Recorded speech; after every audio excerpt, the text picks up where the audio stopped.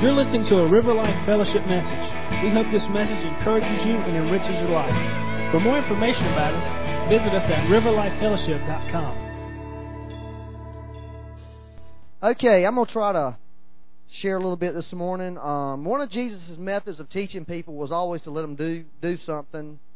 If you really studied the Bible, Jesus, a lot of the way his teaching approach was this. He would let people do stuff, or he would demonstrate it himself, but then he would put them in a situation where they did it, and then he would explain it to them. Y'all got that? That's not the normal way we do it. Normally we want to instruct first and then do it, which there's a certain amount of wisdom and logic in that, but you know, if you study Luke 9, 10, 11, you see Jesus sent out the disciples and even the 70 before he had ever even taught them how to pray. And which is sort of a mind-boggling thought if you think about it. Is then when they came back and and had their little conversation with him, then they realized, man, we need to know how to pray if we're going to be going out, preaching the gospel, healing the sick, casting out demons.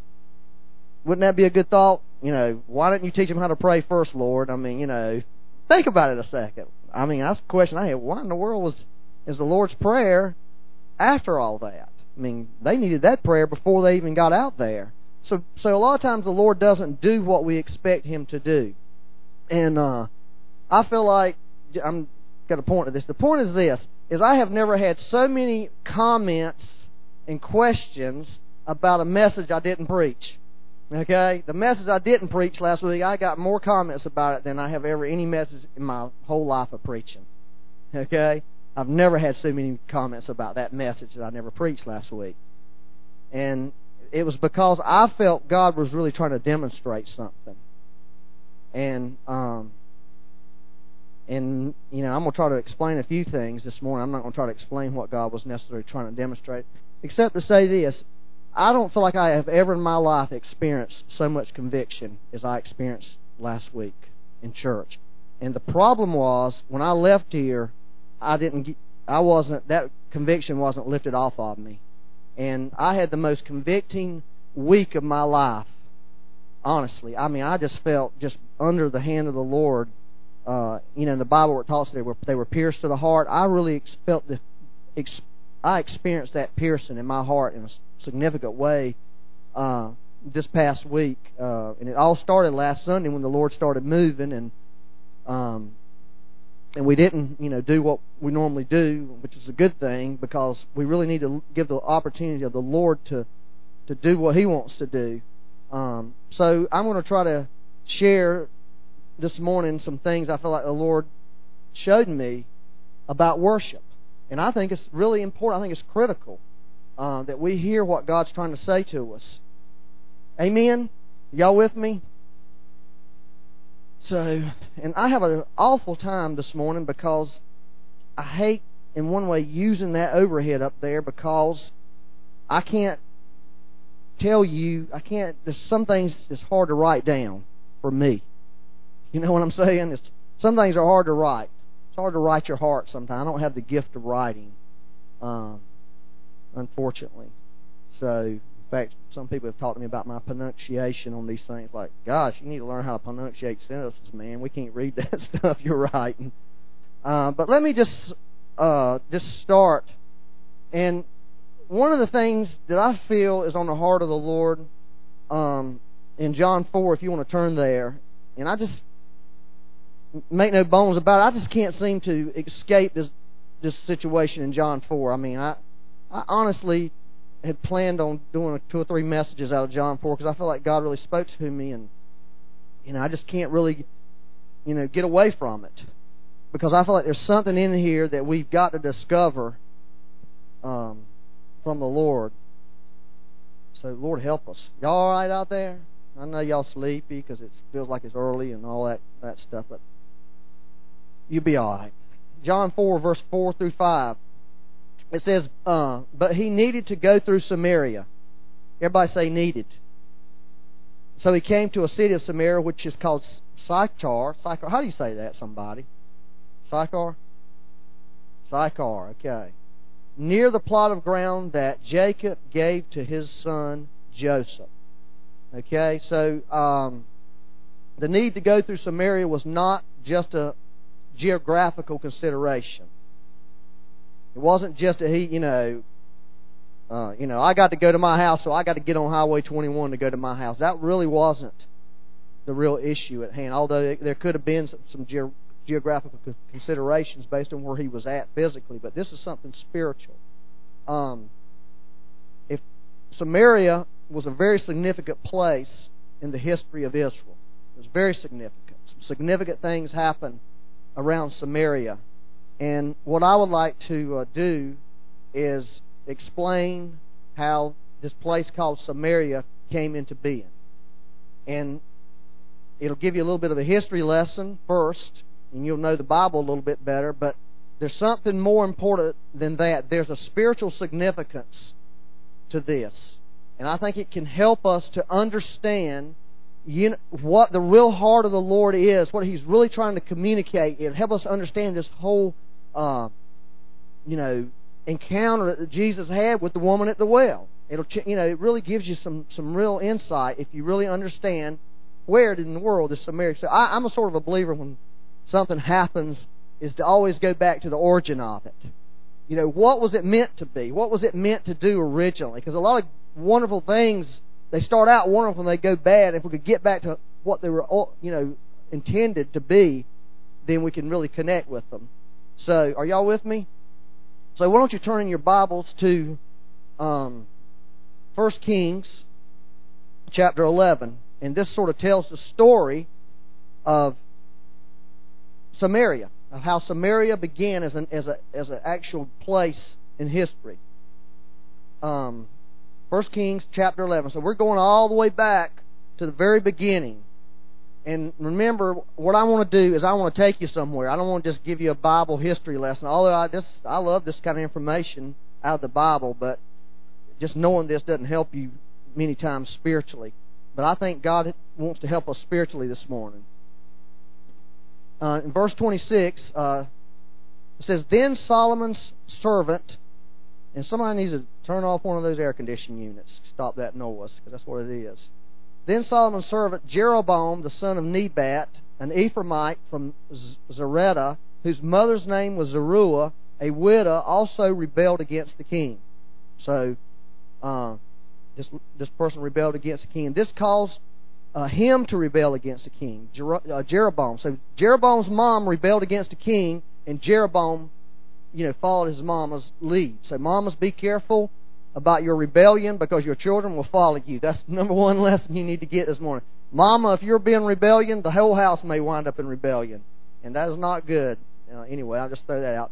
Solomon had built the Millo and prepared the damages to the city of David his father. The man Jeroboam was a mighty man of valor. And Solomon, seeing that the young man was industrious, made him the officer over all the labor force of the house of Joseph. You got that?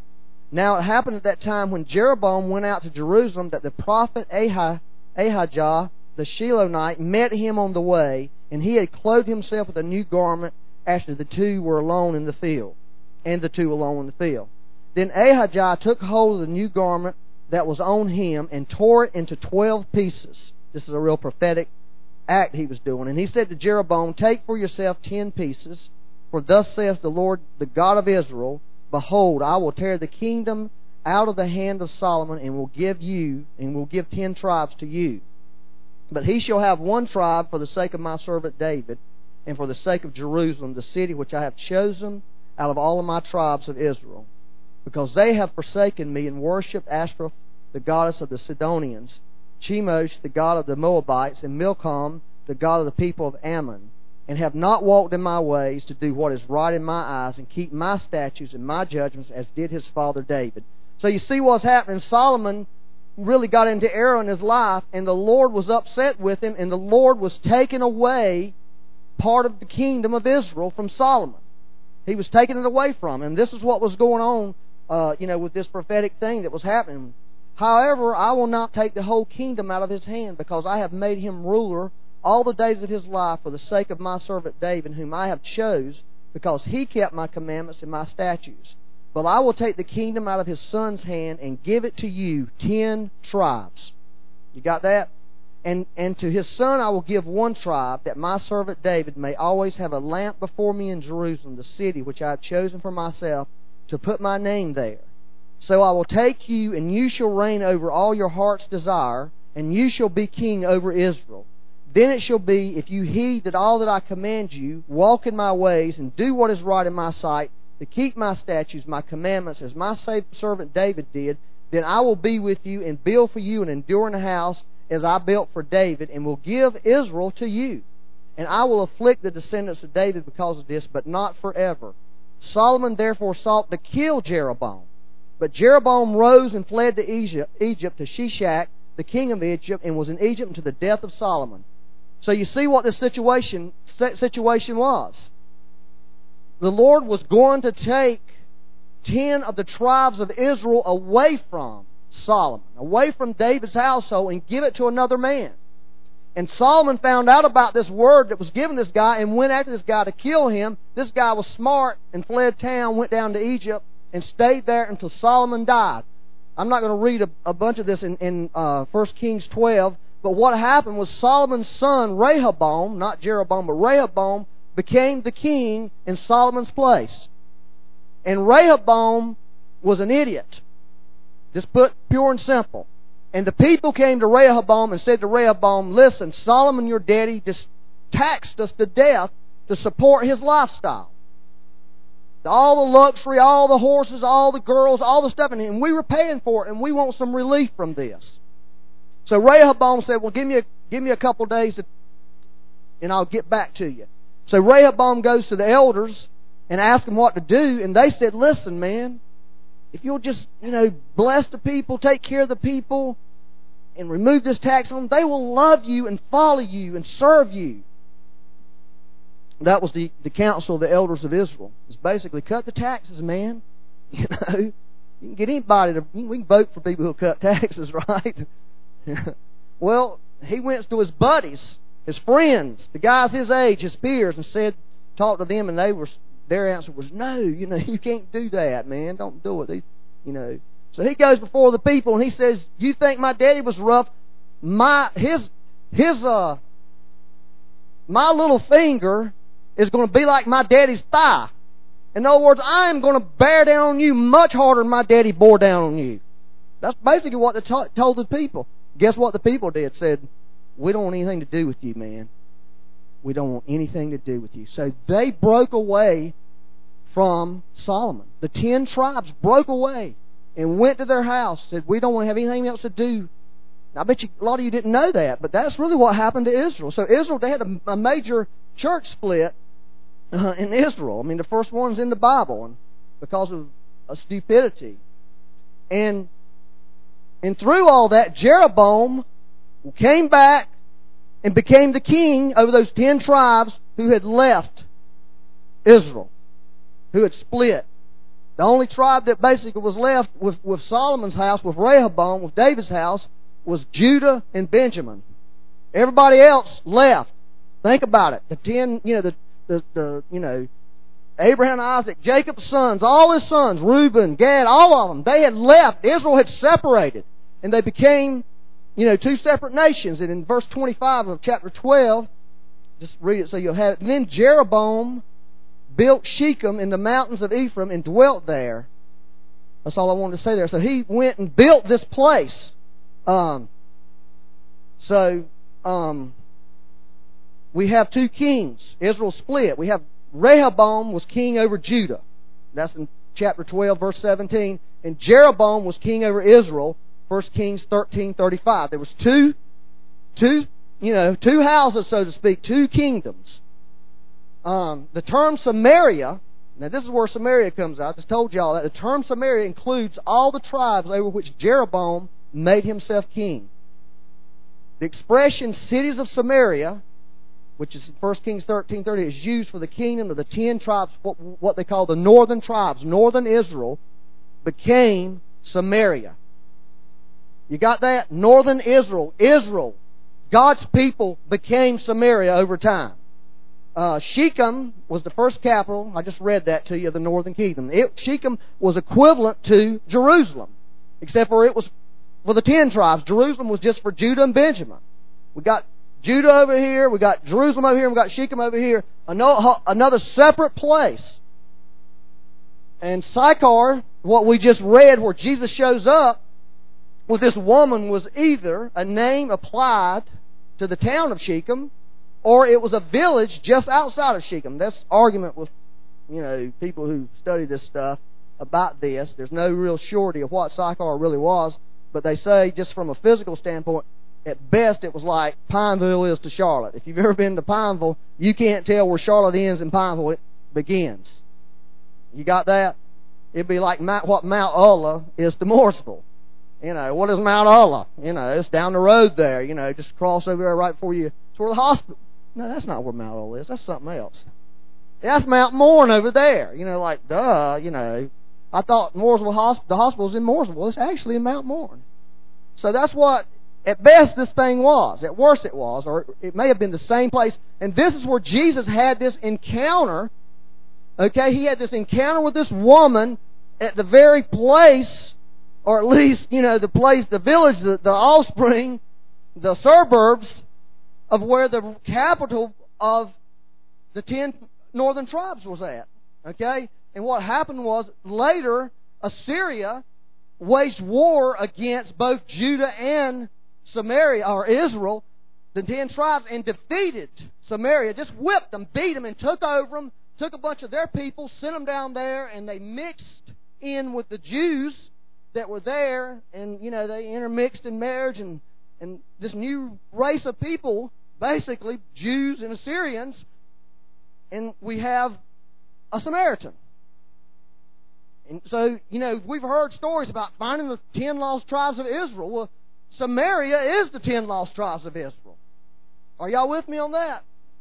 So when you see those things on the History Channel, when they're looking for them, there you go. We found them in the Bible. Now, what I want to do is tell you just a couple things. In verse 28 of chapter 11, and this is sort of just not really on the point, but I think this is really important. When I was reading it, it really stuck out to me. It says, the man Jeroboam was a mighty man of valor, and Solomon, seeing that the young man was industrious, made him the officer over all the labor force of the house of Joseph. All right, Jeroboam, listen to this. Jeroboam had the potential to be like Joseph. He had the potential to be just like another Joseph, yet he became the father of the Samaritans. You hear that? See, today you may have some potential in your life to be something in God. You really may have that potential. But like Jeroboam, there's a real danger in you missing what God has for you, and you're missing your destiny, missing your purpose in life.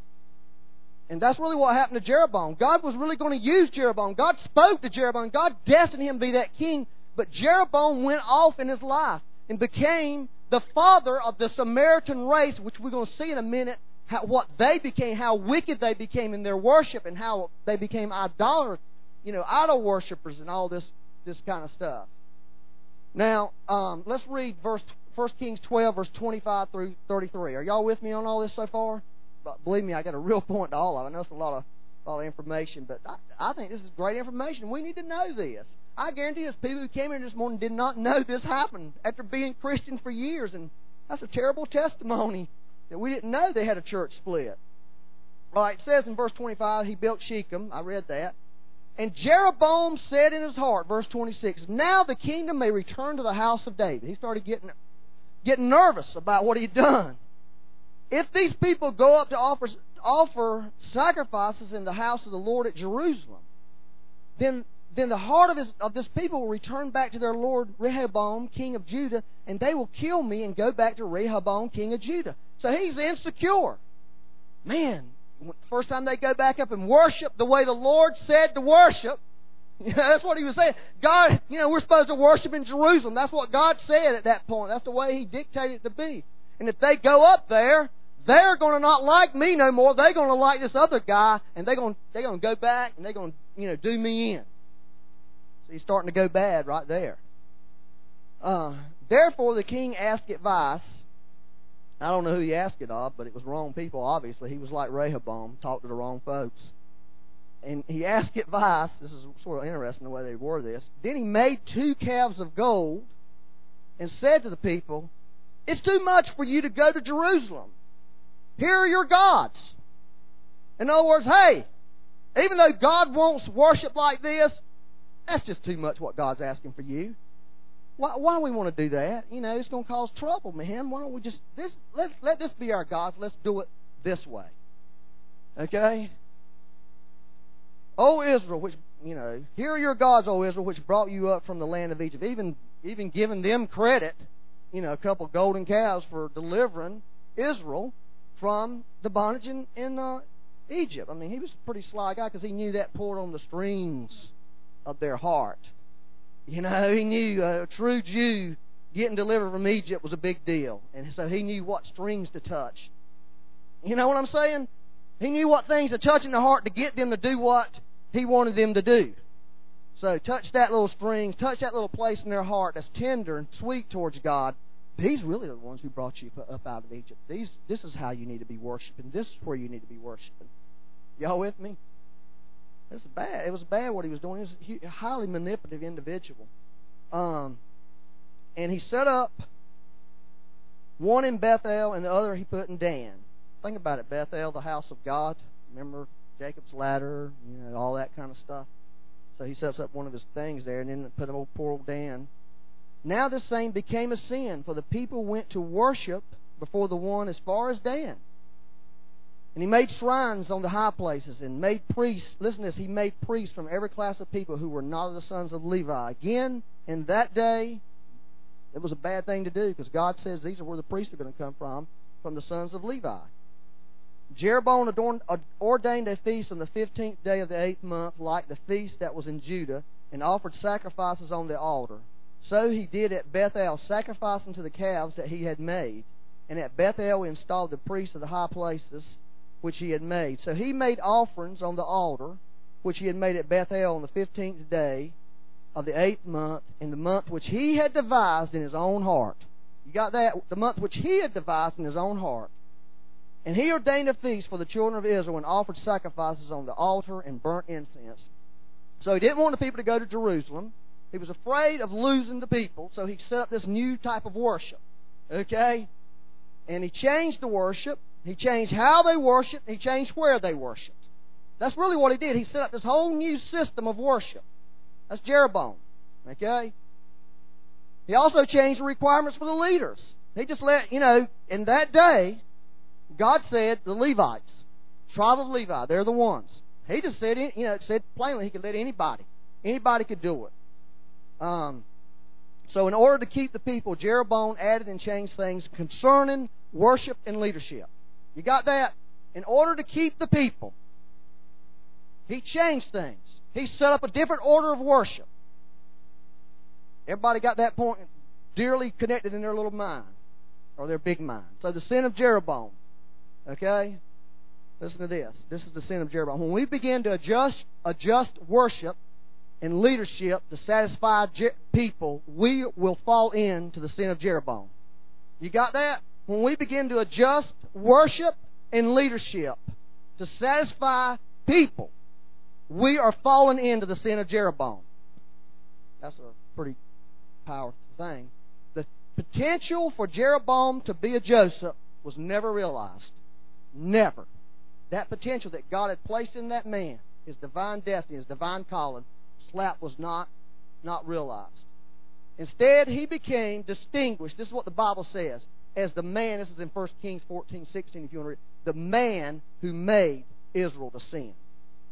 The man who made Israel to sin, who could have been a Joseph, that's what the Bible says about it. He made Israel sin. And this policy, quote, policy of making Israel sin was followed by all the succeeding kings of Israel. You go and study the history of Israel's kings, the ones who came after him and after him and after him and after him. They all followed that same policy of making Israel sin, causing Israel to worship in a way that God didn't really want them to do. It really wasn't of the Lord. And Ahab and Jezebel are some of the more notable fruits of Jeroboam's sin. Everybody knows about Jezebel, right? You can't be in a church somewhere. You get blamed for being Jezebel even if you're not. It's pretty popular. I'll never forget one time when I was working and got on the elevator and there was these black girls in there. They were having an argument and one of them screamed, "Hey, you Jezebel!" I was thinking, man, I need to get off of here. They were Christians too. That was the thing about it. But Jezebel and Ahab, these are from the line of Jeroboam. They were bad. Everybody knows that. That's who Elijah had that showdown with. And really was challenging Israel, the northern tribes. All right, now let's go to Matthew 16. Now I'm going to take this thing. We've got the history behind some of this. You understand where we're going, that. Now let's apply this. Let's start applying this to us. Okay? Because, like I say, I love to know stuff, but I need to know what does this mean to me, Lord? I mean, that's great to know all this Bible information, but come on. Tell me what it means to me today. Tell me what it means to this church. Because I believe God wants to tell us something. Y'all with me? Matthew 16, everybody knows this is a great story in the Bible. Verse 21 through 23. From that time, Jesus began to show to His disciples that He must go to Jerusalem and suffer many things from the elders and chief priests and scribes, and be killed and be raised the third day. Then Peter, Lord bless his heart, took him aside and began to rebuke him, like he's, going to rebuke Jesus, saying, Far be it from you, Lord, this shall not happen to you. But he turned and said to Peter, this is Jesus, Get behind me, Satan. You're an offense to me. For you are not mindful of the things of God, but the things of men. Okay? That was Jesus' little comment. So Peter was being influenced. Peter was being inspired by Satan at that moment. And, of course, you know the story. You've probably heard it preached. How the Lord was asking, Who do men say I am? You're the Lord. You're the Christ. Flesh and blood has not revealed that to you. Then this happens. Right in that same conversation. Next thing you know, God's revealed something to you. Next thing you know, the Lord's rebuking Peter, saying, Satan is speaking through you. Satan's using you because you, Peter, are being influenced by Satan. You, Peter, have your mind on the things on the interest of man, not on the interest of God. That was the whole issue there Jesus was addressing. You got your mind is sitting on the interest of men. Doesn't that sound like sort of Jeroboam's thing? You see the connection there? The interest of man, what man wants, what man desires, versus what God wants, versus what God desires. Now, let's just ask this question. Have we been taught that it's okay to set our mind on the interest of men? That's just a question. Have we been taught that? It's okay to set our mind. This is what people want. This is what we'll do for them, etc. Have we been taught that? I mean, I'm just asking you a question. I don't know the answer.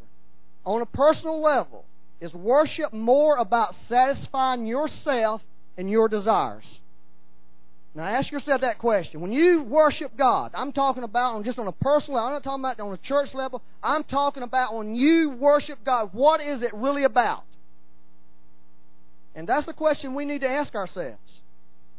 When I come to church, do I feel like I worship God? If certain things happen, do I feel a certain way? Did a certain thing happen in the room? Did I feel this? Did they do this? Did that happen?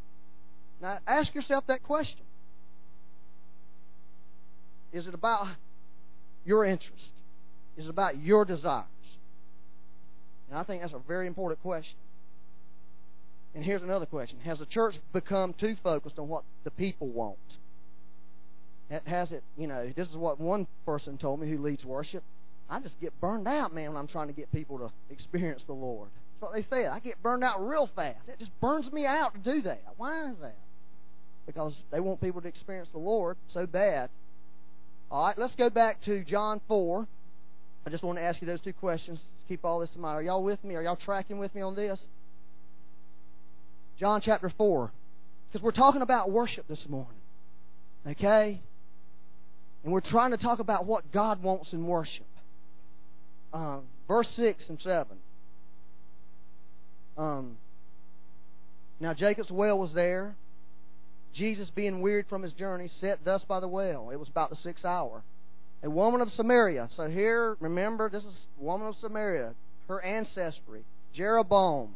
All these years down. So here's in Jesus' day. All these years went down through time, and now there's no such thing. Here's what Israel is in Jesus' day. It's just basically the southern kingdom, Judea and Benjamin. The northern tribes are gone.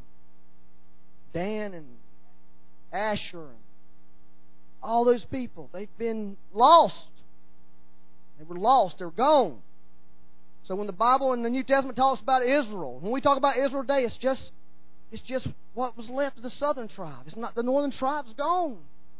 There's Samaria. And so Jesus has this encounter. You see, Jesus knew Samaria was an important place because it went back to the very roots of who Israel originally was. And they went, so that's why I said he had to go through there. He had to. He knew that God's heart was towards these people who were profane and perverse and had gotten so messed up in their worship. And He was going there to try to restore these people. It's really what this is all about. Jesus was trying to restore these people to real worship. That was really His heart. I want to restore you to what real worship is. And I think when I said a few weeks ago, when I felt like the Lord said the church is like the woman at the well. We have sought something. We've had 5 men, and we got one now we're not even married to. So we're seeking something. We're hungry for something that's in us, that was put in us by God. And we're trying to find it in people. Let's get the best preacher. Let's get the best prophet. Let's get this. So somehow they can satisfy this thing in us. And that's really the picture of this woman looking for something to satisfy me. Because I'm not satisfied. And Jesus knew these people had something in their genetic code to worship Him, because they really were Israel at one time, and there was still a little bit of that genetic code in these people. So He went there to restore these worshipers. That's really what He was doing. He was trying to restore worshipers, to find them, help them. And I'll say this, the woman at the well was the result of the long-term effect of worship based on man's selfish interest. She was the result of it. A dissatisfied, thirsty person. Dissatisfied. Couldn't satisfy the thirst that was in her. There was something in her crying out, but couldn't be satisfied with nothing. 5 or 6 guys, give me 10. Give me 20, but they'll never satisfy me. I said that. And here's the great thing. God has given mankind a thirst to worship. Every person in this room is born with something to worship God. There's a song in all of our hearts, and that song may not be singing a song like, sing hallelujah. There's something in you looking for expression. There's something in you looking for expression. That's really the worship that's in you, that's crying out to be expressed, to crying out to be released in us. Personally, we all have it, and we see it. This is interesting. Have y'all seen that commercial? And we're not supposed to watch TV this week, from what I understand. Cut the TV off week. There is something like that, I think. It's this week. Is it this week? Turn the TV off week? Oh, in 2 weeks there's a turn the TV off week. Y'all supposed to do that. But here's a commercial. There's a commercial on TV I think is pretty cool. It's an NCAA athletic commercial. If you've been watching basketball games, you've seen it. But it shows a lot of these NCAA athletes. And it shows, like, one is and I ain't against girls playing softball, but you ever seen them girls that play softball in college? I mean, they're big bone girls, most of them. In other words, you wouldn't mess with them. I mean, I don't know, you wouldn't want to get out and play on the field with them girls. They'd whip the fire out of you. But they got a girl, she's a real girl. She's on the NCAA team, a college team.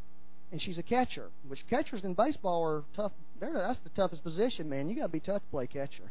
You got to be mean to play catcher, because it's a hard position to play. You got all this equipment on. You're hot. You're miserable. You got this bat flying by your head. You got this pitcher trying to throw a ball that half the time you're getting hit, and people are going to run over you at the plate and stick their shoulder into your chest.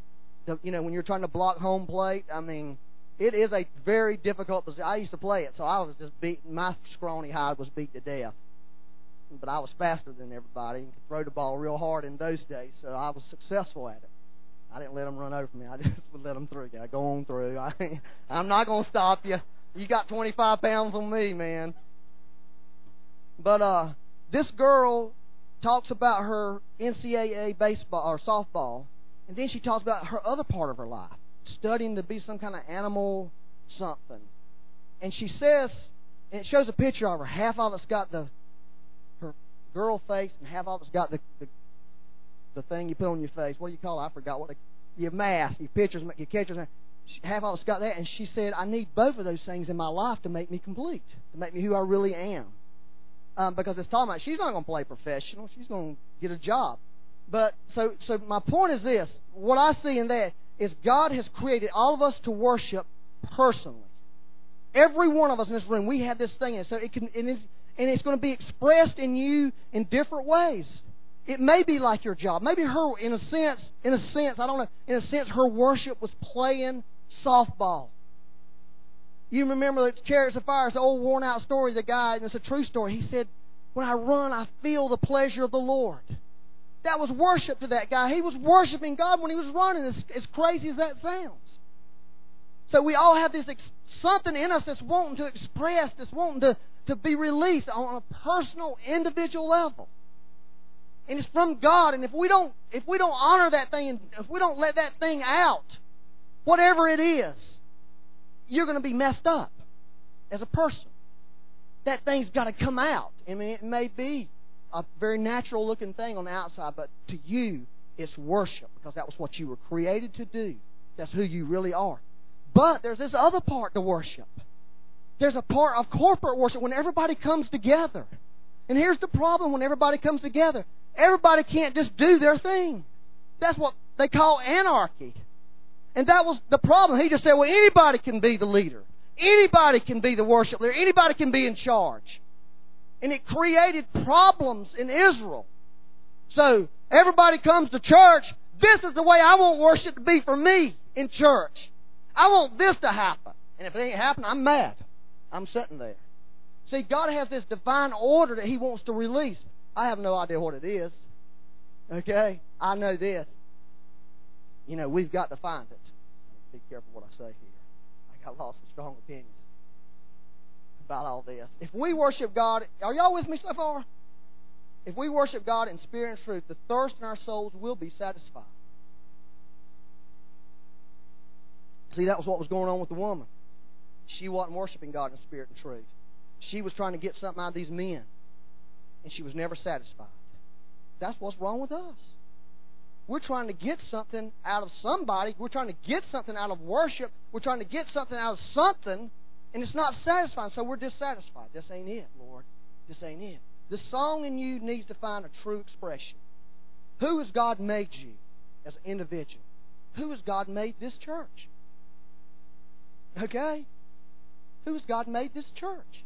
And when this church finds out who we really are, this is what God's placed in the heart of this church. This is how the worship should be expressed here. Doesn't mean it needs to be expressed in the church down the road like that. Because it's true here, it's true in our hearts as a corporate heart. This is what we're looking for. This is the expression that God's given us. Are y'all following me? Now, there are some basic things that God wants for everybody, but being truth and in spirit really is a pretty undefinable kind of thing. If our worship is based on what it does for us, then we will never be satisfied. We will never be satisfied. And I feel like, honestly, that's what we do when we come here to worship God. We want certain things to happen. If they happen, we're happy. And it's wrong to do that. That's not real worship, because that's based on what you want. Now, personally, you should do that. I believe that. Personally, you should pursue the thing that's in your heart. Are y'all with me on this? And remember what worship is to the soul, what water is to the body. Okay? Remember that? I said that a few weeks ago. Worship is to the soul what water is to the body. And I just think if it's based on what it does for us, if worship is based on what it does for us, we're going to be like the woman at the well. We're not going to be satisfied. Our thirst is not going to be satisfied. We're going to always be looking for something to satisfy us. You know, like I said, the latest thing. What's the latest thing in worship? Let's try that. Maybe that's it. You know? And the latest thing never works. It sort of peters out after a period of time. You know, that was good, you know, but now it's gone. Oh, the greatest song. Yep. It used to be, they lasted for months. Then it was weeks. Then it's like, sang it one time, it was good. You try it again, it's dead. You know, and that tells you that something's wrong here. All right, and John, are y'all with me so far? John 4, verse 20. Our fathers worshipped on this mountain, and you Jews say that in Jerusalem is the place where one ought to worship. Jesus said to her, Woman, believe me, the hour is coming when you will neither worship on this mountain nor in Jerusalem. Worship the Father. You worship what you do not know. We know what we worship, for salvation is of the Jew. But the hour is coming, now is when true worshipers will worship the Father in spirit and truth. For the Father is seeking such to worship Him. God is spirit, and those who worship Him must worship Him in spirit and truth. Okay? So, there is a corporate song that needs to be expressed. And we need both the personal expression and the corporate expression. Okay? We need both to be healthy and whole. Now, hang with me just a little bit more and we'll be through. John 19. Somebody told me, it'll hang you out to dry, all this stuff. Will just hang you out to dry. John 19. When you start messing with worship, you get all this resistance, stuff. It's not really from the Lord. But remember the last time a couple of weeks ago, or whenever it was, I talked about Jesus hanging on the cross, saying everything's finished, and He was thirsting. Remember I had a message called The Thirst of Christ. And that He was, after everything was finished, Jesus was still He was seeking worship at His death. That's what, Jesus was looking for, hanging up there on the cross. He was looking for those worshipers, seeking worshipers. And it says, after this, Jesus, knowing that all things were now accomplished, that the Scripture might be fulfilled, said, I worship. Now a vessel full of sour wine was sitting there, and they filled a sponge with sour wine, put it on hyssop, and put it to His mouth. And so when Jesus had received the sour wine, He said, It is finished, and bowing His head, He gave up His spirit. This is something Don Casperson was telling me. I did a little more research on this sour wine. Sour wine, in the Greek word, refers to a diluted vinegary wine. It was cheaper than regular wine. It was a favorite drink of laborers, soldiers, and other persons in moderate circumstances. So in other words, it was a poor man's drink. There was people who had money had better wine. The poor people had this old vinegary, nasty wine that was sort of diluted and just didn't taste that good. This is not the same wine that was given to Jesus before He was crucified, to deaden His pain. This is a different thing. This is as He was dying. Too late to deaden His pain. They were trying to satisfy His thirst. The point that I think as Don and I discussed this was the worship that the world offered Jesus hanging on the cross. The world offers Him cheap and diluted wine, cheap and diluted water, with man's selfish interest and desires. Okay, that's what that is a picture of. This diluted, cheap wine is a diluted form of worship that the world gives Christ. It's polluted with their desires, polluted with what they want. You got that? You see that picture? Now, our vision for worship, because this is the question that we had to ask. What is our vision for worship? Our vision for worship begins with laying down our interests and desires and embracing His interests and desires. Now, that's really what we've got to come to here, as corporately, is we've got to come to a place about what we're looking for in a worship service. Because ultimately, we've got to lay those things down. Remember when the guy from Poland was here a few months ago, or however long ago it was a while, and he was saying, what causes God to turn His face? Well, I think God turns His face when we offer Him this diluted wine, this cheap wine, this mixture, that this is the way I want it attitude. And if this ain't the way it happens, I don't like it. Are y'all with me? And I think that's something that God wants us to do, because somebody said, well, what in the world is our vision for worship in our church? And that was the only thing I knew. I don't know what it really is, but it's got to start somewhere. So it's got to start with us saying, worship really is about the Lord. It's not about me. It's for God first and foremost. Period. It's not for me. It's not for me to have an experience. It's not for me to be satisfied first. Because remember, Jesus, when He approached the woman at the well, He said, give me a drink before anything else happened. Before she even got it, said, I need this water. I need to drink too. He was saying, you satisfy me first, and I'll be satisfied, and you'll be satisfied. You hear what I'm saying to you? Is this making any sense to anybody? So we need to stop trying to have a certain experience or a certain type of expression in worship. And we need to get God's corporate order for worship. That's really what we've got to get from the Lord. and let Him put something. All right, this is it. I think God's already put something in us. Okay? And I think if we will go after the real thing that's in us, okay, and quit trying to copy everybody, quit trying to do it like they do it over there, or like they do it there, or like they do it there. Not that you can't learn from them and glean from them, but you can't be them, because that ain't who we are. I was talking to a friend of mine about this, and in their church, they had this rule. You can't do any worship songs unless you write. Everybody has to write their own worship songs, period. You're just in trouble if you can't write worship songs. Now, you ain't going to do worship. I don't care how good you can do. And I'm thinking, I said, that's sort of what I want to try to do. He said, well, we've been doing that forever. I said, but the problem is, we are not you. And what you're doing is not what God's put in our hearts, even though that's a part of what I believe God wants to do. But we're not you, so we can't go and be you. We can't go and do what you're trying to do in worship. We've got to find out, what is it in us that God has placed? And let's do that thing. That's real worship. That's worshiping God in truth and in spirit. It's not, this is the latest craze, this is the latest going thing, let's do that. Are y'all on that? And that's really what the Lord was trying to say to us last week. He was trying to communicate that to us. And the conviction, when I said I felt conviction, I told you clearly last week, I felt convicted because I felt in my life I had received something that didn't belong to me. And that was the praise of men. And I had craved people to affirm me, which we all need affirming. I mean, everybody does that, but it's like there's some line you cross in your heart. And I was truly convicted by the Lord that belonged to Him. I mean, truly, and I couldn't shake it. I just couldn't get it off. I mean, it was like, Lord, I am in so much trouble with You. Because most of my life I've been searching for something to satisfy me. And all that time I've been stealing from You. I've been stealing the worship that's due You. I've been stealing the praise that's due You. And I was just in turmoil in my heart.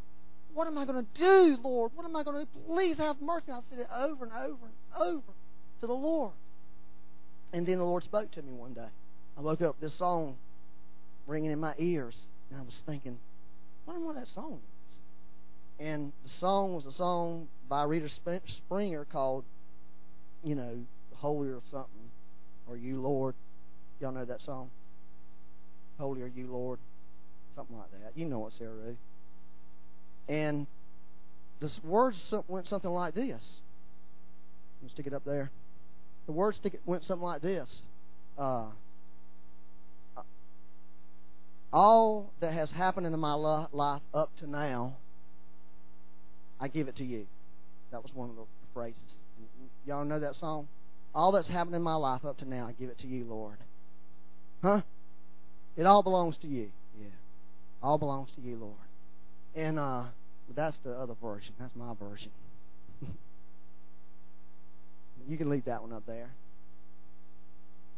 I rewrote the song. I'm in the songwriting now. I can't do the music part, but I can look at words and start messing with them. But this is what the Lord said. Everything that happened in my life up to now belongs to Him. He said to me this.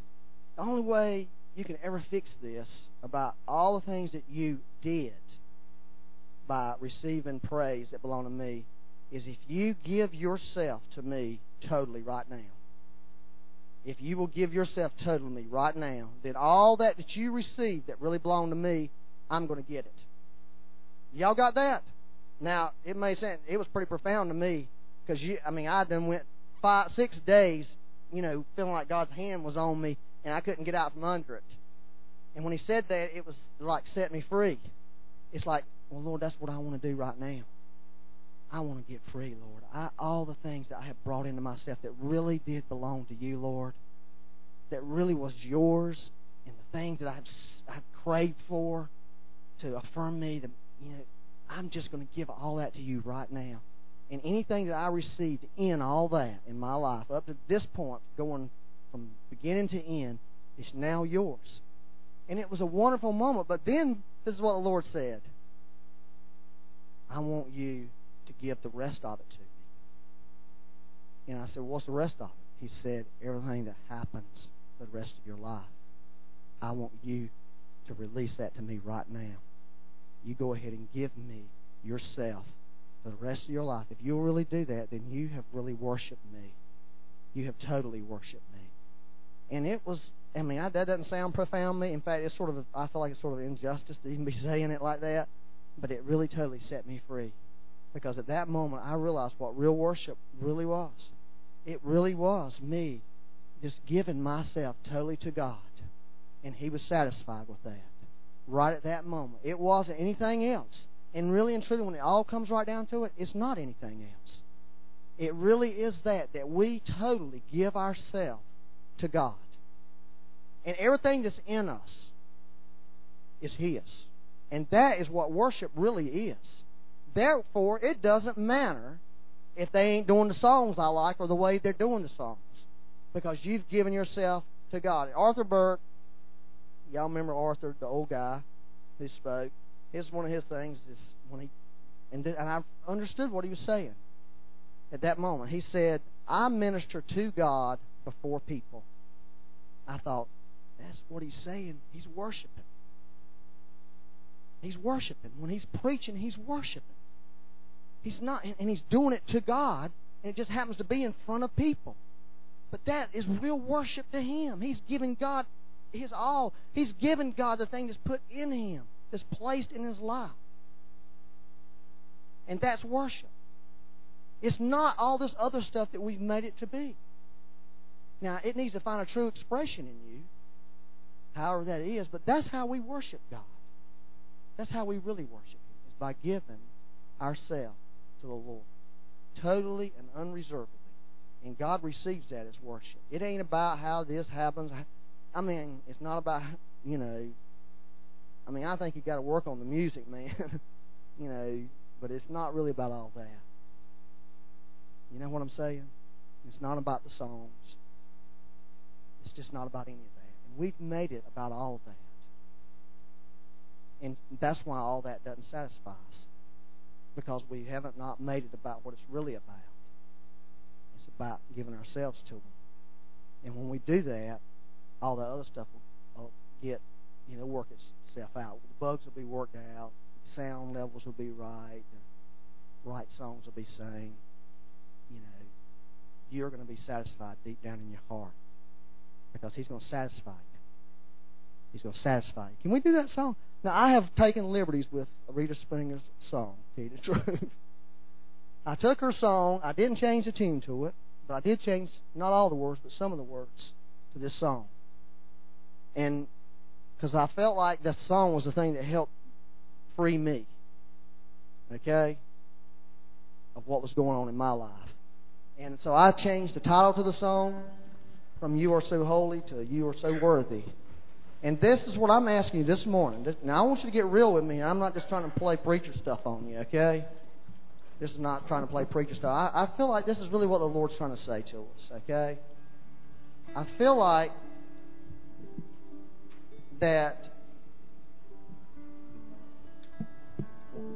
we're offering Jesus polluted worship, okay?